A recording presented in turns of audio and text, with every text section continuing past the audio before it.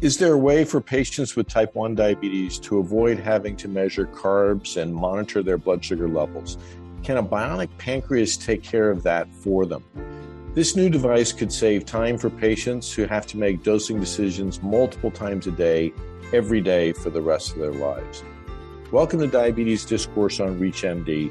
I'm Dr. John Buse, and here today to talk about the latest research on bionic pancreas for type 1 diabetes is Dr. Stephen Russell.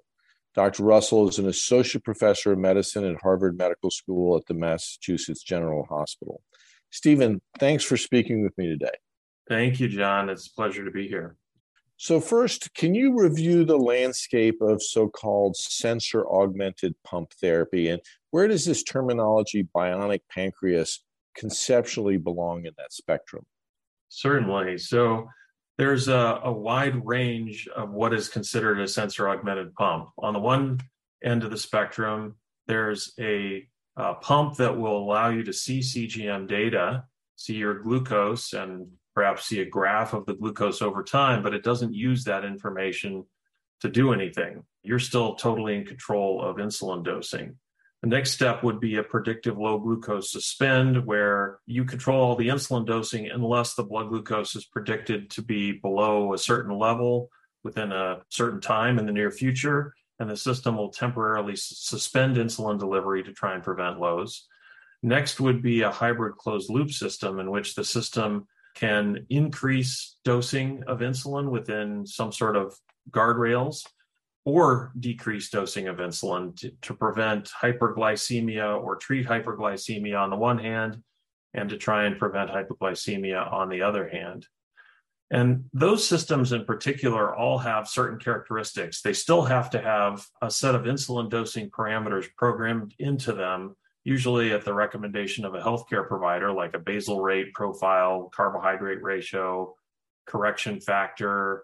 And then those dosing parameters are updated by the healthcare provider at intervals. Users have to count carbohydrates for meals, enter those carbohydrates, and then the dose of insulin they get is dependent on the carbohydrates entered and the carbohydrate ratio that they have programmed for that time of the day.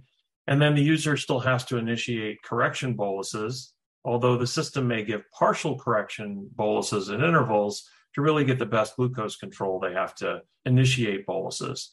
And so the bionic pancreas is different in many respects. First of all, it does use the CGM information to dose insulin, but it does that starting with only the patient's weight for initialization. There's no insulin regimen programmed into it.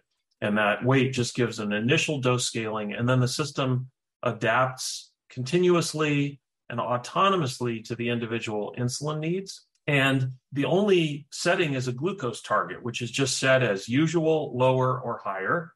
And we can get back to that a little bit later. And then there's no carbohydrate counting for meals. Meals are just announced as a breakfast, lunch, or dinner. And then the meal size is usual for me, less, or more. And then the system learns what amount of insulin is needed for a usual for me breakfast, for instance, and it will give 3/4 of the insulin it predicts is needed and then add any additional insulin automatically. So the person doesn't have to carb count. Fabulous. So now that we have an idea conceptually of what the bionic pancreas does, tell us about the trial. What were the key design features and what were some of the key findings? Sure. Well, first of all, one of the key design elements is that it was a randomized control trial, meaning that people who were enrolled in the trial were randomly assigned to either continue with their usual method of insulin therapy or to go on the bionic pancreas for 13 weeks. And that usual kind of insulin therapy could be really anything. It could be multiple daily injections with a CGM or without a CGM. It could be a pump with or without a CGM. And it could be any FDA-approved predictive low glucose suspend or hybrid closed loop system. And if they were assigned to the control group, they would continue using that during the trial under the recommendations of their own healthcare provider, or they could go on the bionic pancreas. In terms of the results of the study, our primary outcome was hemoglobin A1C. So we measured it at baseline and then after 13 weeks. And then we also looked at things like mean glucose and time in range and time with CGM glucose less than 54 milligrams per deciliter or less than 70 milligrams per deciliter. And what we found at the very top line was that for people randomized to the standard of care group, meaning any insulin delivery therapy, including hybrid closed loop, their A1C at baseline was 7.7%, and it stayed 7.7% at 13 weeks. In other words, it didn't change. Not too surprising because we didn't change their method of therapy. By chance, the group that was randomized to the bionic pancreas had a little higher A1C at baseline, 7.9%, and at the end of the trial, it was 7.3%. And when we adjusted for differences in the cohorts and calculated a baseline adjusted group difference, it was a reduction for the average A1C of minus 0.5%. And that was highly statistically significant. And we found that reduction was the case in children. They had an average reduction of 0.5%, and in adults who also had an average reduction of 0.5%. And if we looked according to the baseline hemoglobin A1C, what we found is that the higher the baseline A1C, the larger the reduction in A1C. So people at an A1C of less than 7 had very little difference in their A1C at the end of 13 weeks in the bionic pancreas group, but people who had their A1C be significantly higher, for instance, in children that had a baseline A1C of greater than 9%, they had a reduction of more than 2% in their A1C. And then we were able to do that without increasing the amount of hypoglycemia. So the time less than 54 was no different between the people who continued on the standard of care group and the people who were randomized to the bionic pancreas. So we were able to reduce A1C and also, by the way, reduce mean glucose and increase time in range, but without increasing hypoglycemia. Wonderful. Were there any signals regarding safety issues or adverse events? So there was no DKA events. There were severe hypoglycemia events in both arms of the trial, so both in the standard of care and the bionic pancreas arm. There was no statistically significant difference in the number of events between those two arms. And the rate of events was actually lower than what the T1D exchange has found as the population rate of severe hypoglycemia events. Wonderful. For those just tuning in, you're listening to Diabetes Discourse on ReachMD. I'm Dr. John Buse, and today I'm speaking with Dr. Stephen Russell about the research he and his team published on the bionic pancreas in type 1 diabetes recently in the New England Journal of Medicine. Now, as you mentioned, at the end of the trial, the mean A1C was 7.3%. How do you feel about that? Is that what you were hoping for? Does it relate at all to the device targeting a particular level of glucose? Sure. So, obviously we would like to have gotten everyone in the bionic pancreas group to have an A1C of less than 7% or to meet goal for therapy. But we just don't think that is realistic with a bionic pancreas that just delivers insulin. And that's kind of consistent with what has been shown in other trials of hybrid closed loop devices. The most analogous one is the trial of the Control-IQ system, which also used a randomized controlled design. And they saw a similar final hemoglobin A1C in their intervention group. They actually had a little bit lower A1C at baseline than our cohort did.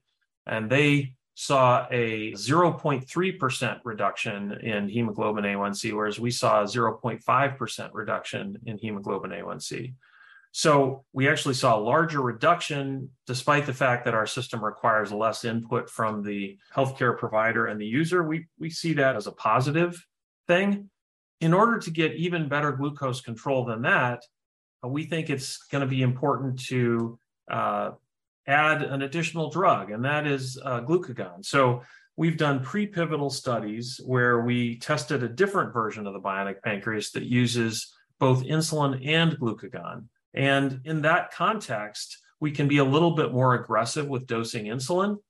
And whereas we find in our pre-pivotal studies that we can get about 40 to at most 50% of people meeting goal for therapy. With the bihormonal bionic pancreas using glucagon, we can get more like 90% of people with an A1C less than 7%.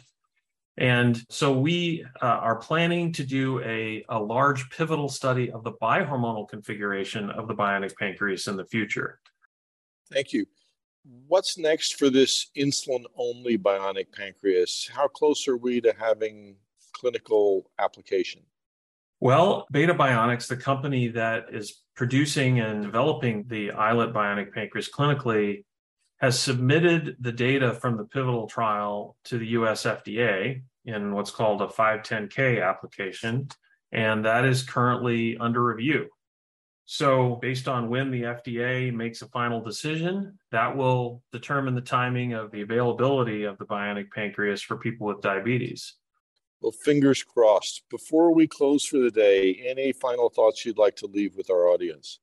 Well, one thing I would say, we appreciate your help with this study. We talked about the clinical sites, and you were kind enough to lead one of the clinical sites, so we really appreciate that. We also appreciate the help of all the people living with diabetes who volunteered for the trial and participated in the trial. And we're very much looking forward to being able to let folks who use the device in the trial use it again, because many of them expressed a desire to do that, and to make it available for a larger population of people with diabetes who might appreciate what it offers.